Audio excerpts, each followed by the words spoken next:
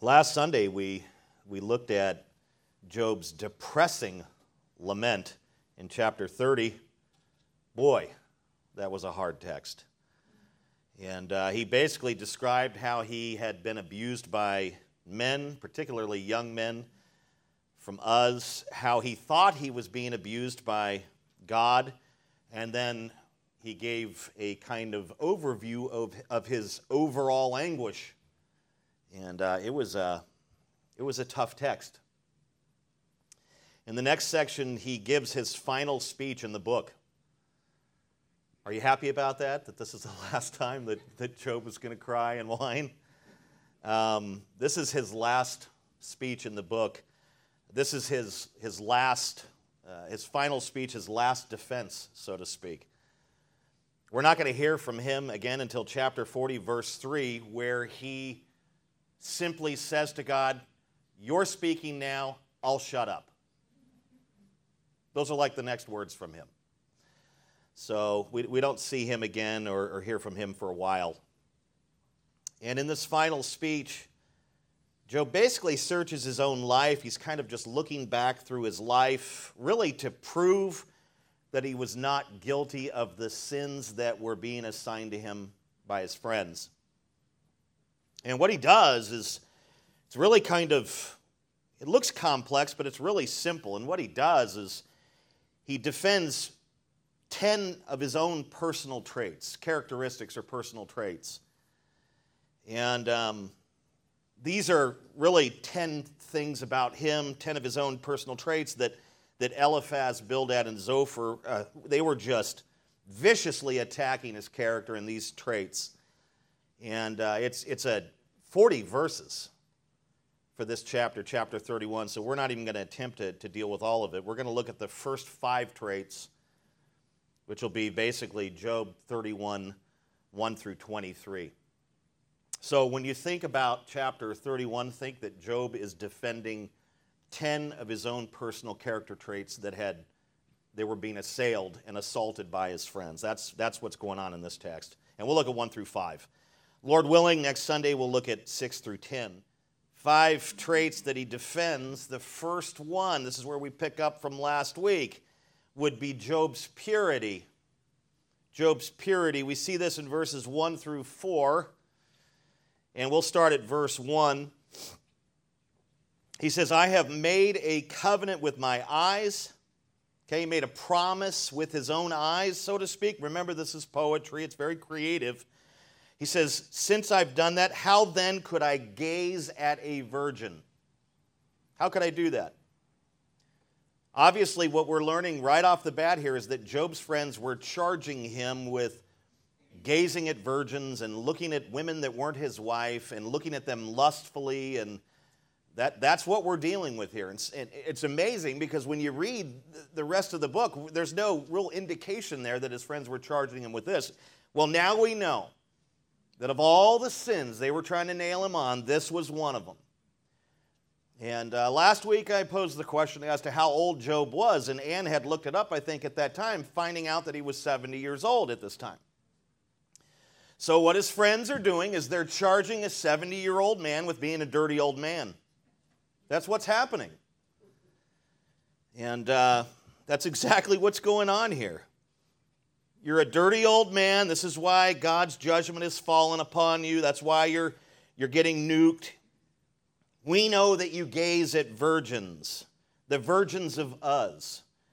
And I find that to be an interesting charge. It's like, how do you know someone's a virgin or not?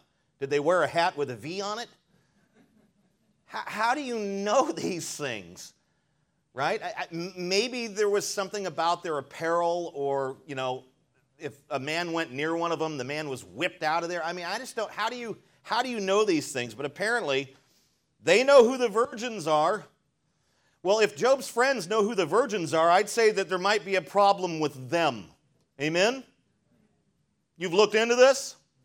It sounds like you guys are the ones staring at the virgins and trying to figure out who they are. By the way, ma'am, are you a virgin? It's just a really peculiar, weird situation here, and they're charging him with this. This is why you've lost everything, because you're a lustful, dirty old man.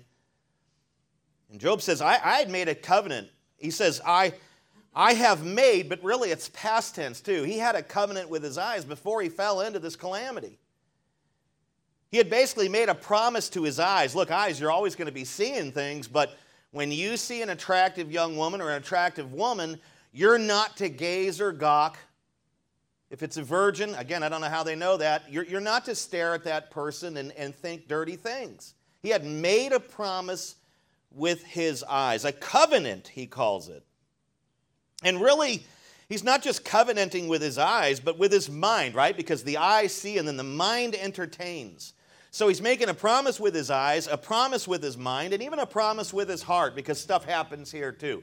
This is the seat of emotions. And of course, when you look upon somebody with lust, you're using your eyes, you're using your mind, you're using your emotions. And he's saying, I covenanted with the totality of who I am not to do this. And Job knew to break his commitment to not being lustful and to gazing at virgins and these sorts of things. He just knew that if he fantasized about other women and all that, he would be in sin. He knew that was a sin. Proverbs 6:25 makes that clear. Of course, he didn't have that text, but he knew. And being that he knew that looking at other women lustfully like that was a sin, he had made a covenant and said, I'm not going to do it. I do not want to sin against the Lord. He was determined not to commit that sin. This is what he's saying. And really what we're talking about here is not just purity, but sexual purity. Right? Verses 2 to 4, it's like if I had looked at him lustfully, then he's saying this, what would be my portion from God above and my heritage from the Almighty on high? Is not calamity for the unrighteous and disaster for the workers of iniquity? Does not God see my ways and number all my steps? Job is essentially describing the consequences of lustful fantasizing here. What would the portion from God be if he had gazed at virgins and thought of them lustfully? What would his heritage from the Almighty on high be? What would happen if he were an unrighteous worker of iniquity? What would his divine punishment be?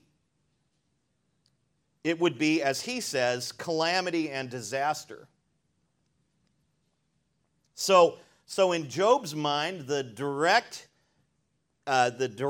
punishment or judgment from God that would come against lustful thoughts would be calamity and disaster. In verse 4, Job describes what I would call his perplexity, and the whole book is riddled with his confusion. Was Job not experiencing calamity and disaster? He was, wasn't he? So what's going through Job's mind here is that, look, if I were to do what you're saying, calamity and disaster would come upon me. I haven't done it, and yet I'm still dealing with calamity and disaster. This is how he's confused. I shouldn't be paying the price for lustful thoughts because I have not committed lustful thoughts. You know, he was not sexually immoral. We don't want to get the wrong idea. Job was not a perfect man, but he was not a sexually immoral man. He had a covenant with his eyes. He was careful. He was not doing what his friends suggested, and yet he is dealing with what appears to be the repercussions or judgments that would come against someone who does that. But we know for a fact, Job 1:1, that he wasn't doing this. He was a blameless, righteous man. You can't be a lustful man and a blameless man at the same time. You're one or the other.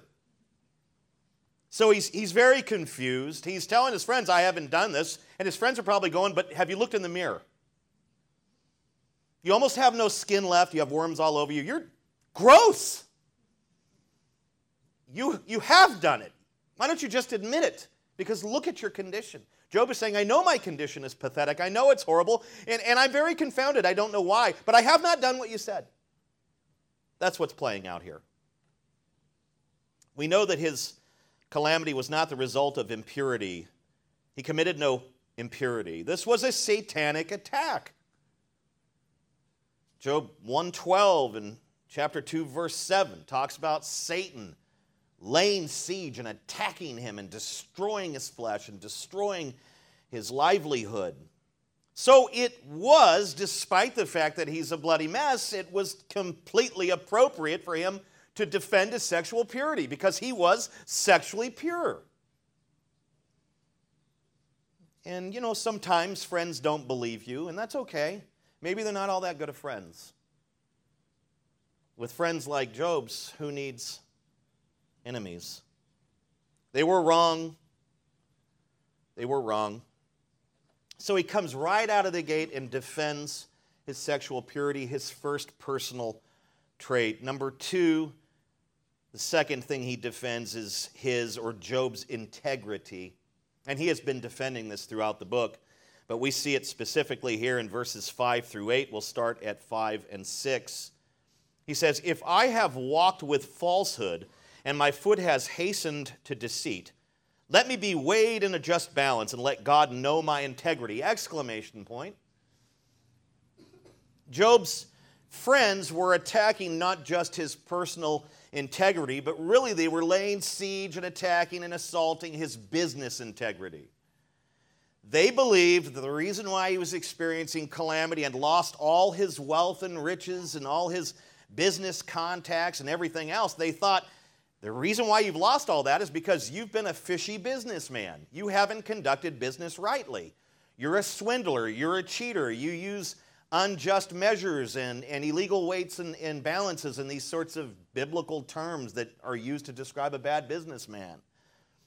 This is what they charged him with. You're going through this because obviously you've used dishonest scales, Amos 8:5 and Daniel 5:27. And Job is saying very plainly in defending his integrity, he is saying that his feet had not deviated from the path. They followed the path of just business dealings. If God, he's saying, if God were to really test me on this and to weigh me on this, right? He says that if he were to weigh me in a just balance, what would happen? God would know his integrity. God would know his business dealings. God would know that he's lived right and conducted good business.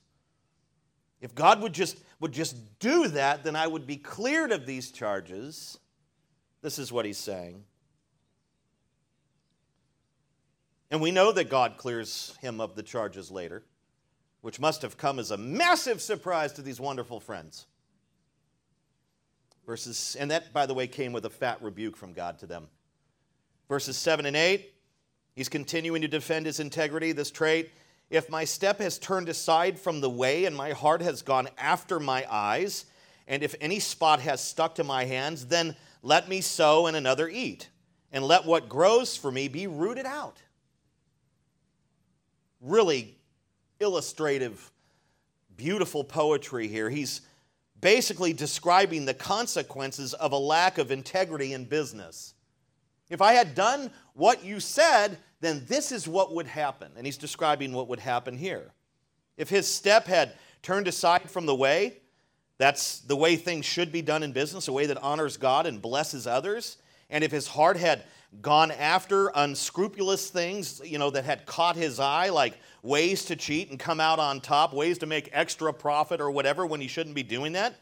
And if he had spot his hands with dirty dealings, right, like conducting business in a way that tarnished his reputation and kind of stained his flesh in such a sense, then he says, if I had done all of that, as you were saying, then may it be that whatever I sow, that someone else would reap it. In other words, I could go through all this work and all this travail and earn all this stuff, but then if it were true of me, then it would just go to somebody else because that's how God would judge me. I would put in all that time and all that crookedness, and I would end up with nothing, and somebody else would end up with my stuff. That's what he's saying the judgment would be. Or he's saying it would be absolutely destroyed.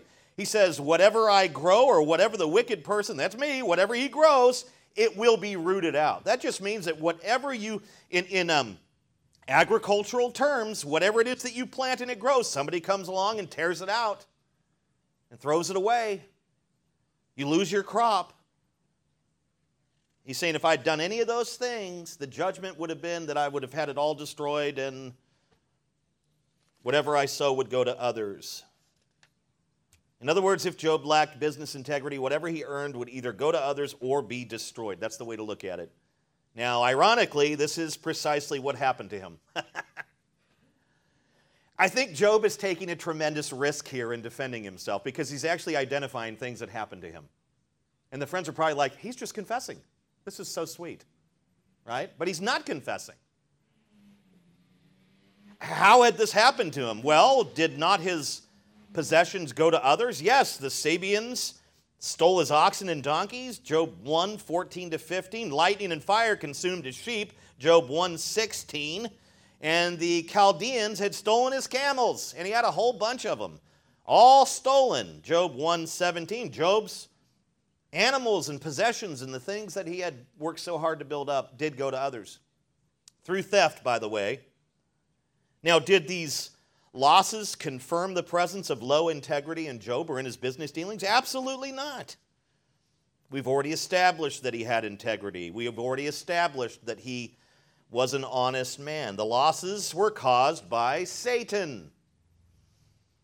Satan stirred up the Sabeans and the Chaldeans against Job's oxen, donkeys, camels, and not to mention all his farm workers, because they got killed too. Satan also somehow orchestrated the lightning bolt that destroyed Job's sheep. It says the fire of God came down, but that should be, the way that we would understand that is a lightning bolt. That's the fire of God. And somehow Satan has enough power and enough ability to manipulate nature at times. He doesn't say, okay, now God, it's the time for you to send the lightning bolt on his sheep.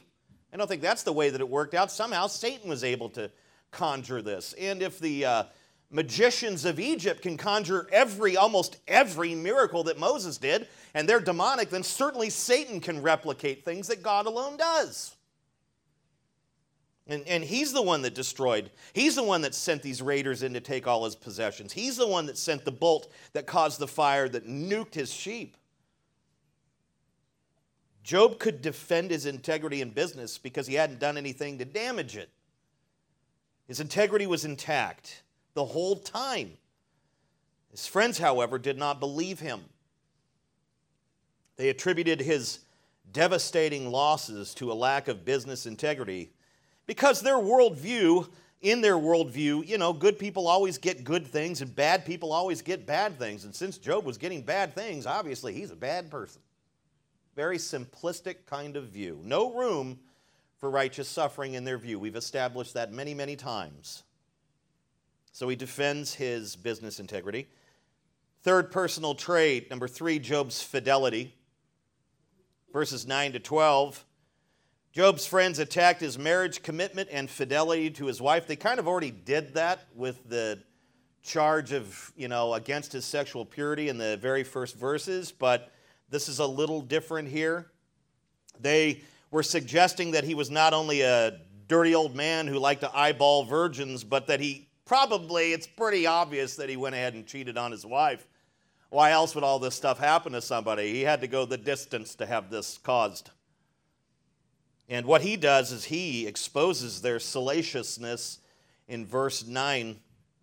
He says, if my heart has been enticed toward a woman, and I have lain in wait at my neighbor's door, stop there.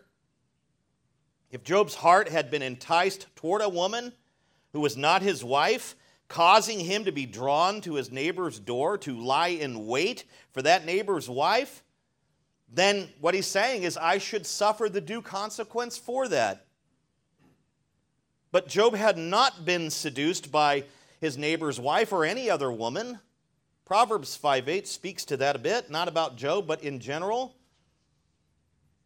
The penalty for such an act was not what Job was suffering for, because he had committed no act of adultery. He did not go outside of his marriage. His friends, again, were wrong. This has come upon you because you're going outside of your marriage. I'm telling you I haven't done that. Again, who is the source of his calamity? Is it Job's lack of integrity and purity and fidelity? No, it's Satan. It's Satan. Verses 10 to 12. This is where he lays out the consequence of if he had gone outside his marriage. The way the ESV puts this is just Then let my wife grind for another. That sounds like something out of one of today's R&B songs. Let my wife grind for another. What on earth are you saying here? And then he says, and let others bow down on her. If I've done this, let others bow down on her. Yeah, that does mean what you think. For that would be a heinous crime. He says that would be an iniquity to be punished by the judges. For that would be a fire that consumes as far as Abaddon, and it would burn to the root of all my increase. What's he doing? He's, again, describing the consequences of physical adultery, going outside the marriage. If he had cheated on his wife, several things would happen. First, his wife would grind for another. Here's the meaning. It's not like what people think today. It means that his wife would likely divorce him, and she would be found in another man's kitchen grinding grain on a millstone. Get your mind out of the gutter. That's what it means.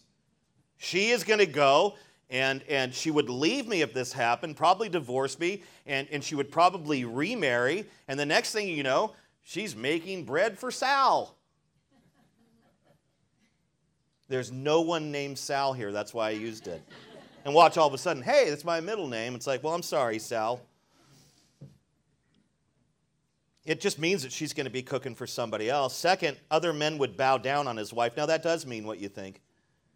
This phrase is linked to 2 Samuel 12:10, where David's adultery with Bathsheba is mentioned, so we know it can't be good there. And to Jeremiah 8:10, where it speaks of the unfaithful wise men of Judah, God causing them to lose their wives to other men. A simple meaning would be if Job cheats on his wife, other men are going to bow down on his wife or sleep with them. He's saying, if I cheat, she will pay me back with cheating. That's what he's saying. And it's amazing that people back in antiquity, way back when, thought like this, because this is how people think today. What does that tell us? People are people. They haven't changed. If I go outside of the marriage, there's a very high likeliness that she's going to get me back and do it too. That's what he's saying. And then the third consequence would be that Job would likely be arrested and face prosecution in a human court. Why? Because adultery back then was a heinous crime. He says it was an iniquity to be punished by the judges. Is it illegal today? No, it used to be. Has anyone seen the old picture of Frank Sinatra going to jail for cheating with another man's wife? It's out there. He got pinched and went to jail for adultery. It used to be illegal. It should still be illegal. And today it's celebrated. He's saying, man, I would end up going to court and I would have to face judges because it's not legal to do that. And then fourthly, he would face, which would be the highest and ultimate consequence, that would be divine judgment. And he identifies that or explains it or describes it as a fire that consumes as far as Abaddon. Abaddon means destruction. The fire caused by his infidelity. And let me tell you something right now. Infidelity causes fire. It'll break out a fire in your house and marriage that you ain't ever seen. And it can burn very far as Abaddon. It can destroy your children's lives, your neighbors' lives, your distant relatives' lives. There is a high cost for fooling around for a few minutes. And Job is saying, I know this. There's no way I would want to do that and cause this kind of judgment to come upon me. It's a heinous crime. It's a fire starter that would burn to the root of all that man's increase. In other words, if I went outside the marriage, it's just going to destroy everything. My marriage, my family, my household, everything. My business, it'll be gone. Steve Lawson said something good. He said the fire would consume a man's soul, marriage, reputation, and hard work. And that is true. Think about what you're doing, flirting around. We know Job was not an adulterer. His wife was still with him during this. I don't know where she was I don't think she was on the ash heap. She was probably left in her house. She didn't have any servants, so she probably had to do her own things. Maybe she had a few servants left, I don't know, but we don't know where she is. We don't hear from her again. We only hear from her one time, and what she said was ridiculous. Just curse God and die. The end of chapter 2, I believe. But she was still with him, and the fact that she was still with him proves what? That he had not gone outside of his marriage, because if he had, she would have bowed down with other men, probably divorced him. He'd been in court, judges, none of that's mentioned here. We never see Job go to a trial for adultery. The fact that his wife was with him proves his innocence, although he does have calamity in his life. But the calamity was caused by who? Satan, not Job's behavior. He had lost literally everything, but he had not lost his wife. Satan was the perpetrator. We know this. Number 4, Job's impartiality. We see this in 13 to 15, and we will just look at that set of verses. We don't have to break it up too much. He says, if I have rejected the cause of my manservant or maidservant when they brought a complaint against me, what then shall I do when God rises up? When he makes inquiry, what shall I answer him? Did not he who made me in the womb make him, the servant he's saying? And did not one fashion us in the womb? Job is kind of the focus of his self-examination to his dealings with others, and he invited investigation here, inquiry into his dealings with people. As the greatest of all the people of the East, Job 1:3, he had many manservants and maidservants in his household. It literally took a small army to run his estate, to run his business. I mean, if he's the greatest man of everyone in the East, what kind of estate and business are we talking about here? Right? Imagine the greatest, engineer or, I don't know, whomever in Silicon Valley. That person would have a pretty serious house and estate and possessions and everything else. And that was Job of his day. He just had it all. And he had an army running everything. He depended on his male and female servants. And when they brought a complaint against him, because I want you to notice the phrasing. This isn't just like somebody showing up, and you know what? I've been working side by side with Fred all day, and he's been a disaster, complaining about other employees or servants. He's talking about when they brought a complaint against me, here's how I dealt with them.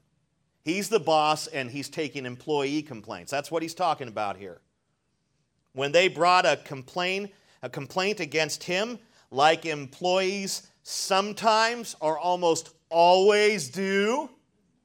Hallelujah, employers. Always whining, always complaining, never enough money, never enough hours, give more hours, too many hours, right? Not enough benefits. I work part-time with a guy who is shelling out all the income and everything he can for his employees, and he's the last to get anything because that's what happens as a boss, and there isn't much to spare for him.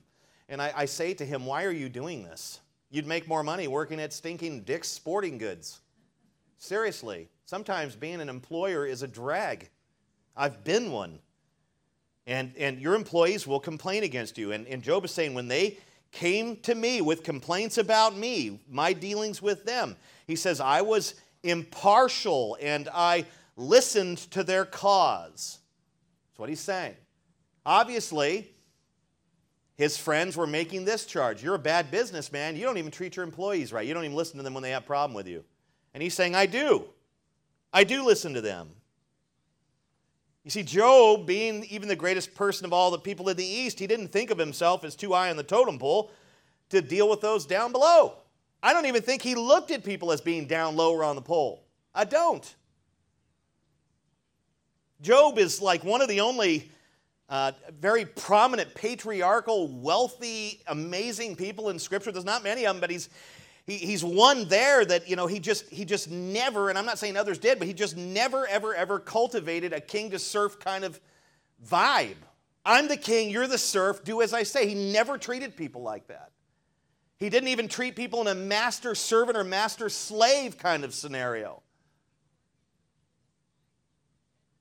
This guy, he was the boss, and you would know it. He had acted like the boss, but he did not lord his power and position over those who worked for him. That's the main thing. Job was humble. No one was too low on the social spectrum to gain an audience with Job. And Job was such an intimidating figure in his community that the young men would flee from his presence, and those who outranked him in society would shut up when he talked. And yet, he didn't cultivate any of this. It was the respect he cultivated among everyone else, just by the way he lived, not because he demanded it. And by the way, you should never have to demand respect. You're either respectable or you aren't. And the way that you conduct yourself will determine whether people see you as respectable or not. And if they think you're an idiot, you're not getting respect, and quit asking for it. If they think you're honorable and you have integrity and you're like Job, you'll get a lot of respect. But you never have to ask for it. This guy was just... if I could go back, I would work for him. I don't know anything about cattle, but moo? Does that work? Not really. I mean, this is the guy, this is the ultimate boss. This guy is not like some of those CEOs or corporate people at Gallo or, in the corporate world that just abuse the power. I'm not saying they do that at Gallo. I don't know, Tim, you can tell me later. But, this guy is the guy that you not only want to work for, but you want to learn to be like and emulate. Because he had such strong godly qualities. No one was too low for him. Manservants and maidservants alike could interact with him anytime they liked. He really was, in many regards, like the Lord Grantham from Downton Abbey of his day. He was. He was wise, he was generous, he was compassionate, he was likable, he was accessible, and unlike Lord Grantham, he never kissed a maid. He never did that. No Downton fans here? Am I all alone? It's a great show. He reminds me of him. Grantham was a pretty good guy. Job was a much better man. Job's impartiality you could also see it in his fair and just treatment of both genders. Notice how I said both, not 152. He did not favor men over women or vice versa. This happens. He did not do that. He didn't play that game. He treated men and women equally. And this was an extraordinary thing for that time in antiquity, because back then, societies and cultures did not have a high view of women. They still don't in some parts of the world. What's the song? It's a man's world, right? Why was that song written? Because somebody realized there's a problem. Who was that? Was that Marvin Gaye? This was an extraordinary thing for him to treat both equally. It just didn't happen back then. In fact, I was thinking about history. America was kind of, officially founded on what? July 4th, 1776, right? That's why we have 4th of July, which I've grown to hate, because the fireworks start in June and end in December. Amen? That might be depending on the quality of your neighborhood. Mine's okay. And I think if you live in Del Rio, it's like, stop with those fireworks. Okay, I'm so sorry. Let's play tennis. In my neighborhood, they're going off all the time. And the other night, I was like, really? There's nothing to celebrate right now. I'm angry. And then you've got the weed smell. It's like, come on. So, our nation was founded technically July 4th, 1776, and yet women were prohibited from voting until August 18th of 1920. What? Come on, man. Yeah, 144 years. So the problem existed in Job's day. He didn't play the game. And it existed in America recently, and probably still does in some regard. Job's friends were charging him with partiality toward his male and female servants, right? Like, you know what, you're getting judged and all this stuff's happening to you because you favor the men or favor the gals. In fact, we think you favor the gals, right? They've already stated that, calling him a dirty old man, ridiculous. Job responds basically by posing a question. If he had indeed committed the grievous sin of partiality, because that's what it is, then surely God would do what? Rise up and make inquiry. God would totally lay out his life and investigate him to the, like better than Sherlock Holmes. In other words, God would hold him accountable, he's saying. If I had done what you said, this is what would happen. And Job even says, what could I possibly do or say at that point if God investigated me and found impartiality? There's nothing that I could do against him. I couldn't lie to him. I couldn't get myself out of it. I would be guilty. Job says that God had made him and his servants in the exact same way. That is his way of touting equality. If we're both created the same way, in the womb, we are equal. Hello, what a concept. God doesn't make one a little better in the womb. He says he fashioned us in the womb. That makes us equal. That's what he's saying. He's saying we're equal in image bearing. We're equal in humanness. We're equal in dignity. We're equal in worth. We're equal in rights. This is God's design for every person born of a woman, male and female alike. That's what Job is essentially saying. There's no way I would do this. I know what God has done. This is his design. And yet, he also understands, and his friends were charging him with this, but he understands that fallen sinners, they deliberately distort God's design, don't they? And people are classified by color, ethnicity, gender. These are other, there's various social markers that our culture does. It just identifies people by things, which I think is ridiculous. I would say our government, which seems to be imposing endless rules on us, is the biggest offender of all in this area. Fill out just about any governmental form, and you'll see exactly what I mean. Being a guy that's into firearms and stuff like that, I know these things. If you buy a firearm in California, you have to fill out a DROS. It's a dealer record of sale.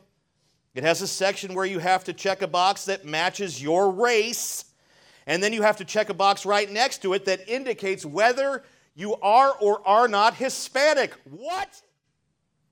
Not only do you have to mark your race, but you have to tell them whether you're Mexican or not, or Hispanic.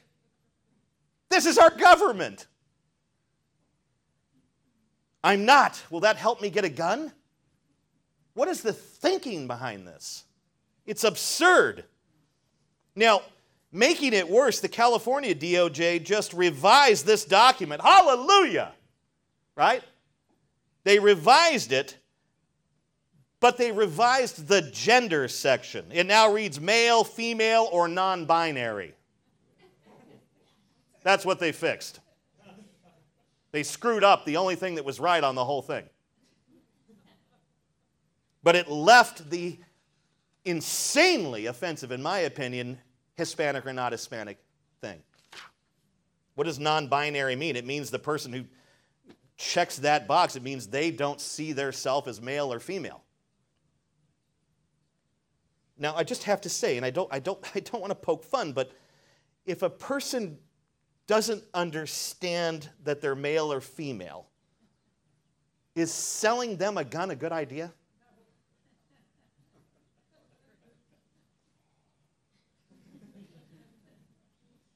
Are they mentally, think about this in a serious way, because it is funny. Are they mentally fit to own a deadly firearm, a deadly weapon?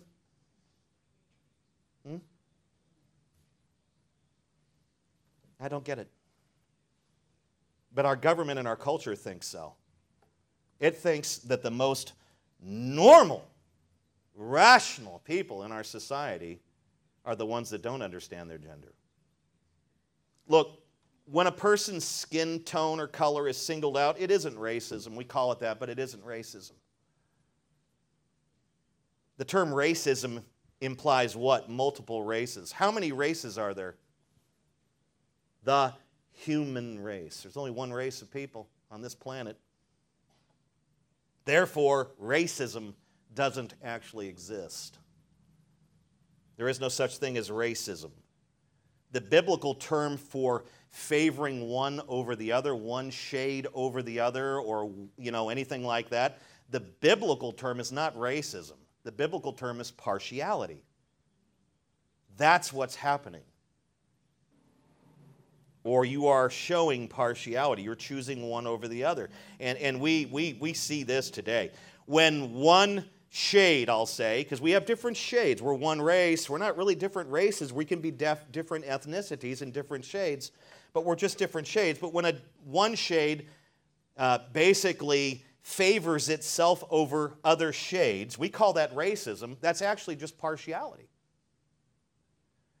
When a shade despises its own shade and favors another shade, that's partiality. Do we not see that today?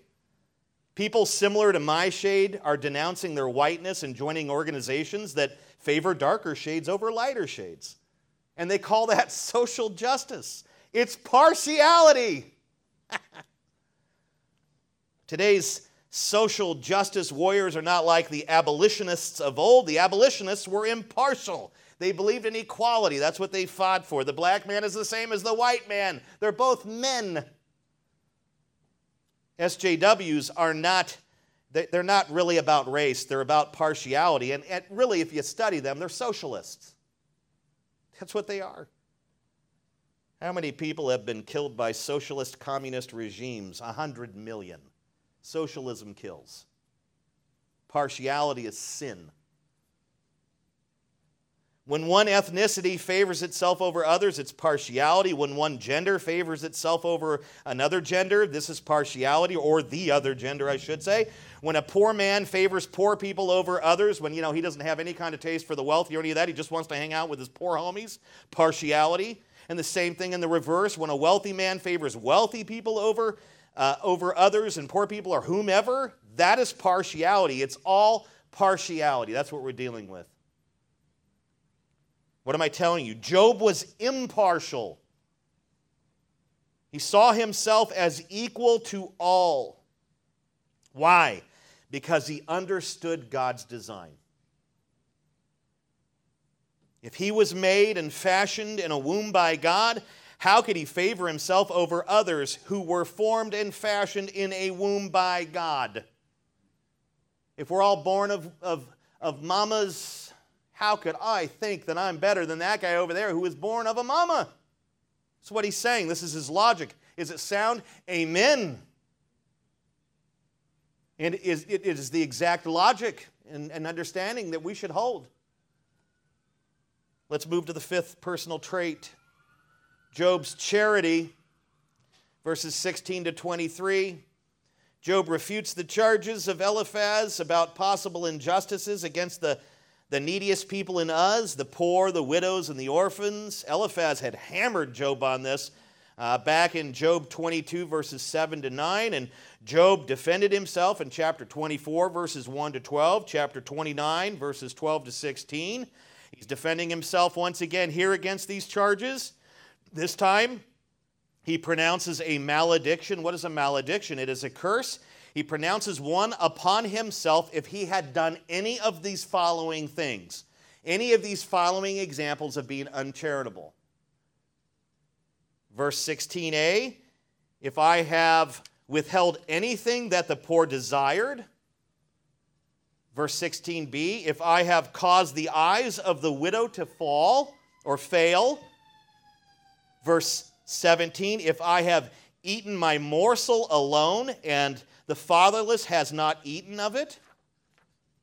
And then what Job does right in the middle of if I had done any of these things, he takes a quick pause to say something about himself in a parenthetical statement in verse 18. He says, for from my youth the fatherless grew up with me as with a father, and from my mother's womb I guided the widow. And then now he returns to his list. If I had done this, if I had done this, if I had done this, verses 19 to 20. If I have seen anyone perish for lack of clothing, or the needy without covering, if his body had not or has not blessed me, and if he was not warmed with the fleece of my sheep, And then in verse 21, if I have raised my hand against the fatherless because I saw my help in the gate, what is Job saying?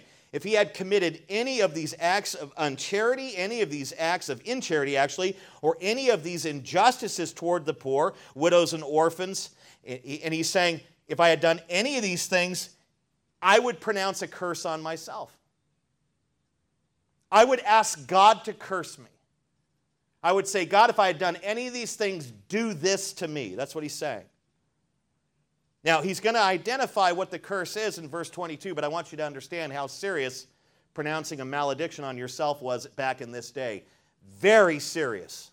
The most serious thing you could do in Job's day. Not taken seriously today because we do the same thing in other ways. Well, if I'm lying, may God strike down my mother. That's a malediction, and that's a stupid thing to do, and I hear people do it. In Job's day, very serious for you to lay out a bunch of things that you had done. You know, if I had done any of these things, then may God do this to me. To act like that and to say that, that was a huge thing in Job's day. Curses were taken very seriously by ancient Near Eastern peoples. Words spoken or written they believed had real power, and to call down curses on oneself was a grave and very daring thing to do.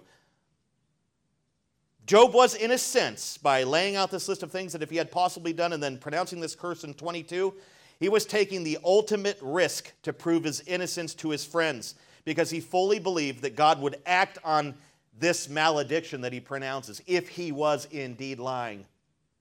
He believes God would do this to him. That's the difference between today and then. Back then, when they pronounced a curse on themselves, they believed that God would act on it. So you had to take it real serious. Today, nobody takes that serious. Who in their right mind would say, you can strike down my dad if I'm lying? If you believed that, you would never make that malediction. You would say, if I'm lying, may God strike me down. Instead of putting it on your poor parent who's at home and has no idea what you're doing. What is the malediction? If I'd done any of these things, verse 22, then let my shoulder blade fall from my shoulder, and let my arm be broken from its socket. Doesn't seem all that bad, right? The loss of an arm, maybe? Whoop-de-doo. What does he mean? What is he saying through his poetry? What he's actually saying is this. If I have committed these acts of incharity, if I have been uncharitable, if I have committed these injustices, may God tear off my arms. That's what he's saying. Why would he want God to tear off his arms? Because he understood why God had given him arms. Job had arms so that he could lend a hand to those who needed a hand. Job had arms so that he could wrap up hurting people in them and give them a hug of encouragement. Job believed God had given him arms to use those arms, not for himself, but to serve others.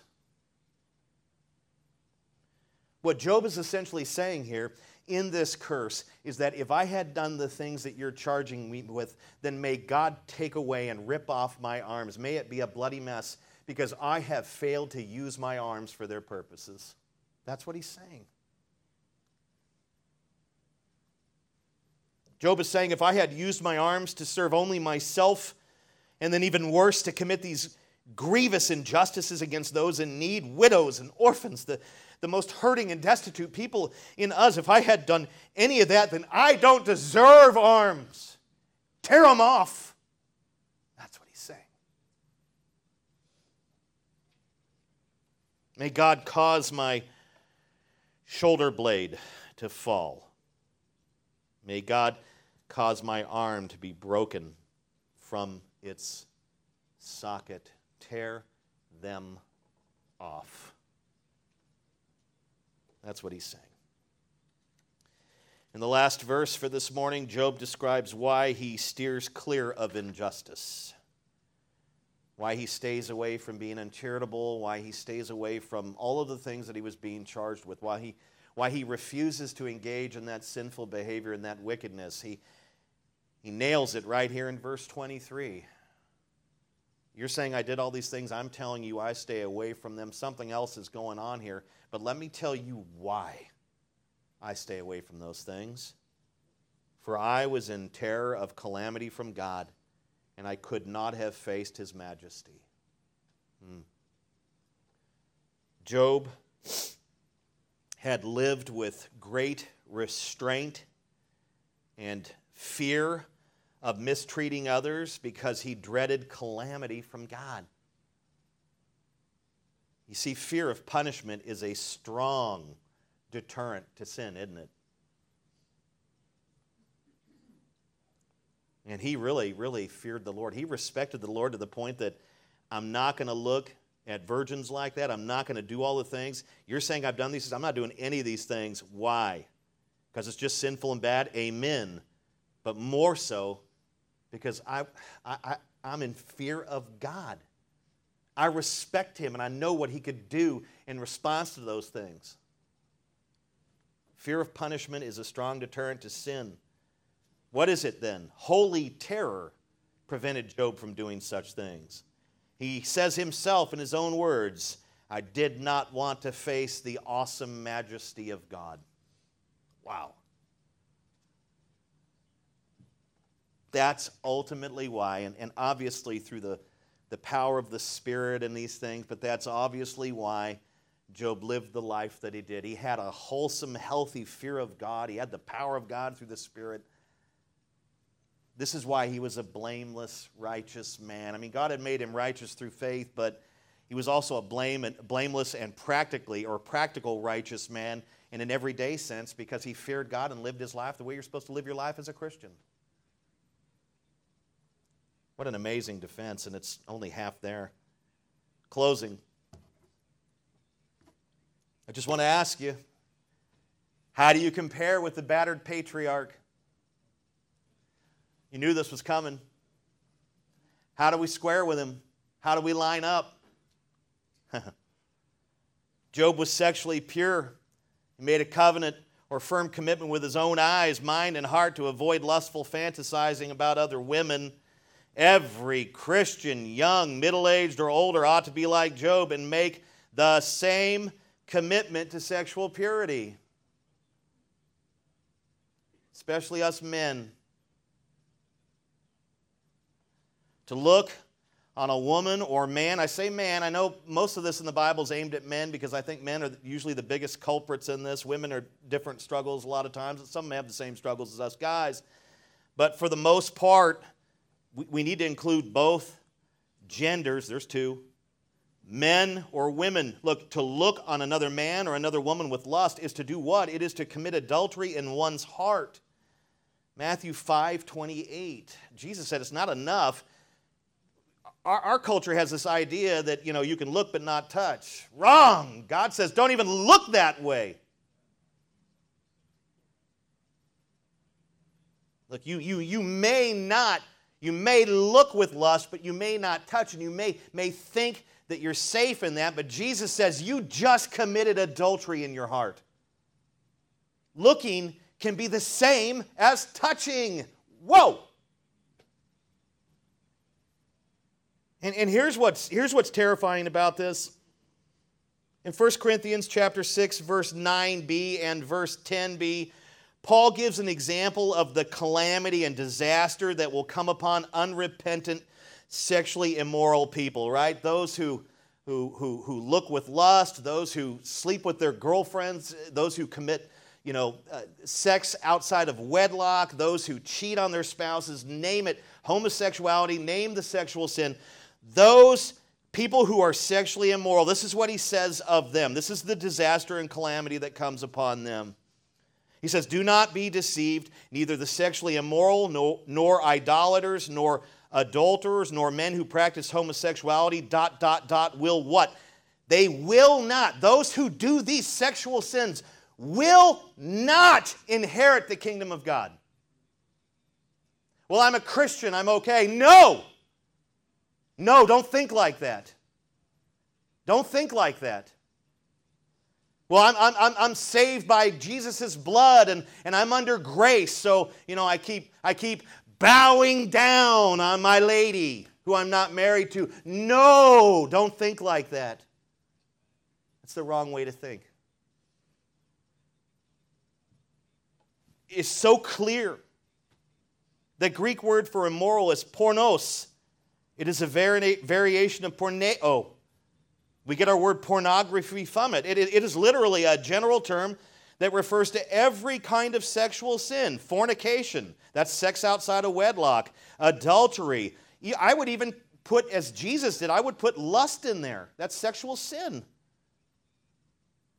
In fact, in some translations, they don't even use the word or the phrase sexually immoral. They use the word fornicator, someone who sleeps with people that aren't his wife. King James does it. New King James does that. I say this, and I want to say it with sensitivity, but there are unmarried couples in churches today who are deceived, and they think that fornication or sleeping together is okay. Well, you know, married anyway, so God sees us as married. Did you agree to a covenant of marriage before God as a witness and before others as a witness? Did you go through a formal biblical process to do that? Then you're not married, and God doesn't see you as married. I'm amazed at what we sinners will do to justify our behavior. I have counseled couples who are not married, who are together sexually, and it's just like, you're playing fast and loose here. This is dangerous. And I understand temptation and all that. Just know that fornicators and adulterers, sexually immoral people, they're not going to inherit the kingdom of God. That's what Paul said. You can either believe that or not. But it's what the Word says. And if you're a Christian, you ought not be doing that. And you have the Holy Spirit. And you have church family that will help you and counsel you. You don't have to give in to your flesh. I know it's not, I know it's hard to avoid, but you don't have to do it. And there's right ways to go about this. Don't put yourself in situations where it can happen. Job did that. He made a covenant with his eyes because his eyes are the first step. If he makes a covenant with his eyes, it won't get into his mind, into his heart. So as soon as he sees, he turns away. Don't have your girlfriend over late at night. Amen? So he was a sexually pure man. We are called to be that. How do we measure up there? Maybe some of us fall short. I think we all do in the lust area.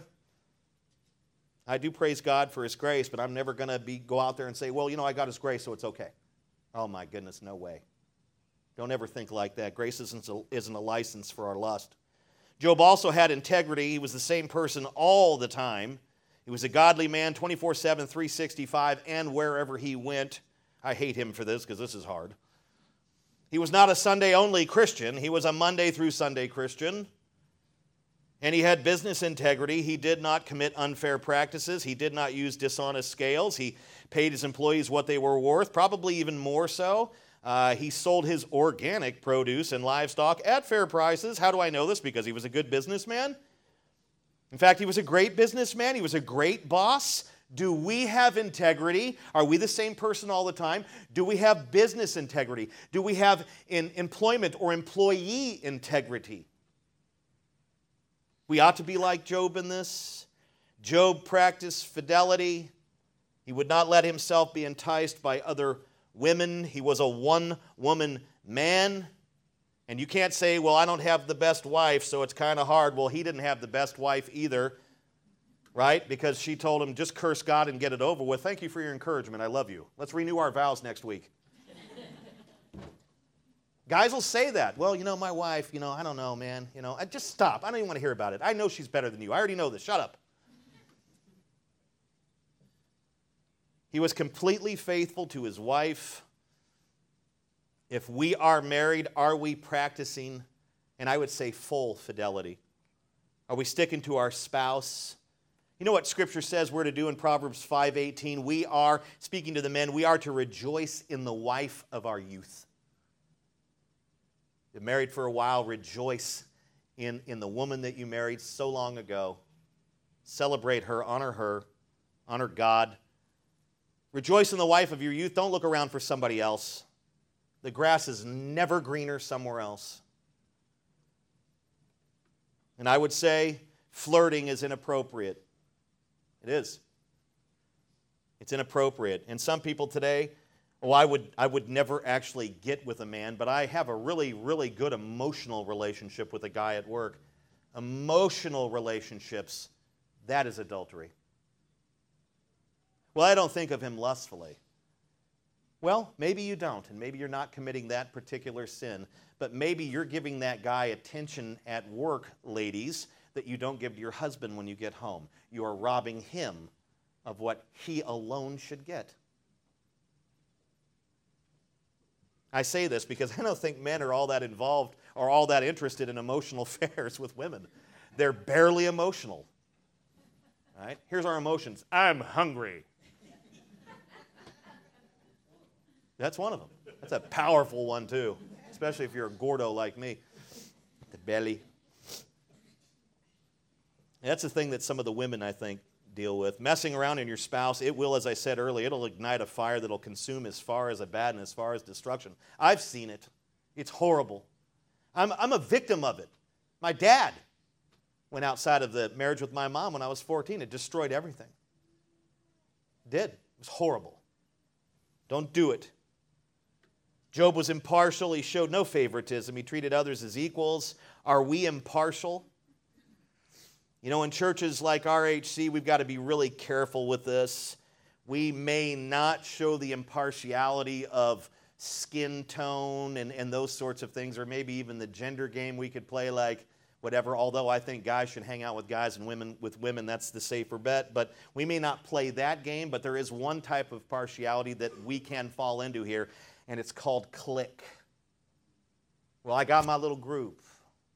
That's who I want to hang out. Who's that guy? Get out of here. You're not part of this. We all can fall into this. How do you know if you're in it?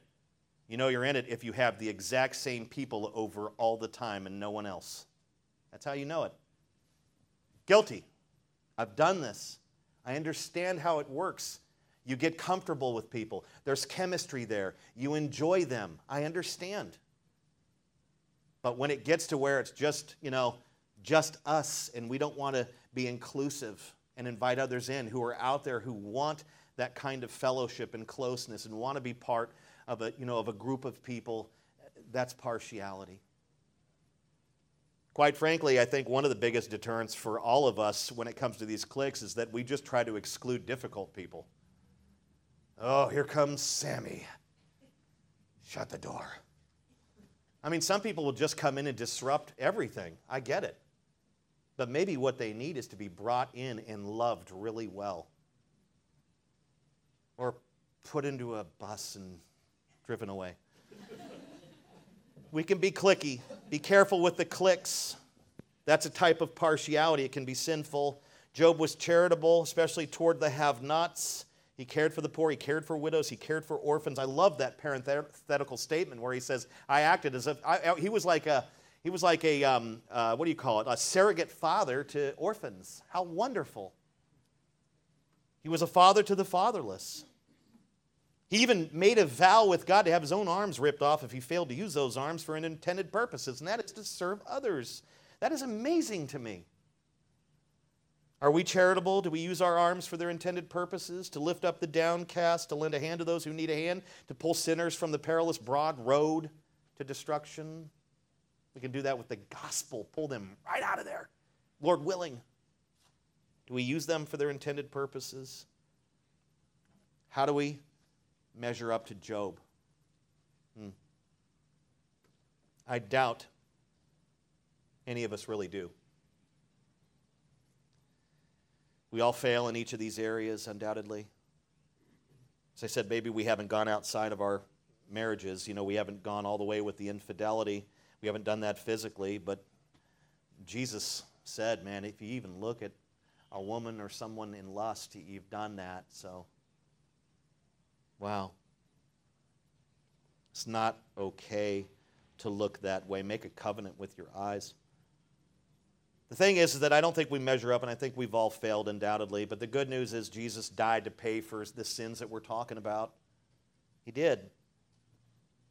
He died to pay for sexual impurity and a lack of integrity, infidelity, partiality, uncharity. He died to pay for those sins and those failings. And if we will humble ourselves and confess our sins to God, He is faithful and just to forgive us our sins and to purify us from all unrighteousness. 1 John 1:9, one of my favorite verses. We do that, God will take the blood of Christ. He will wash us clean with it. He will take the righteousness of Christ. He will cover us with it. He will employ His Spirit as our sanctifier, teacher, guide, and source with a big S of power so that we can live for Him each day. Not perfectly, but better and better and better.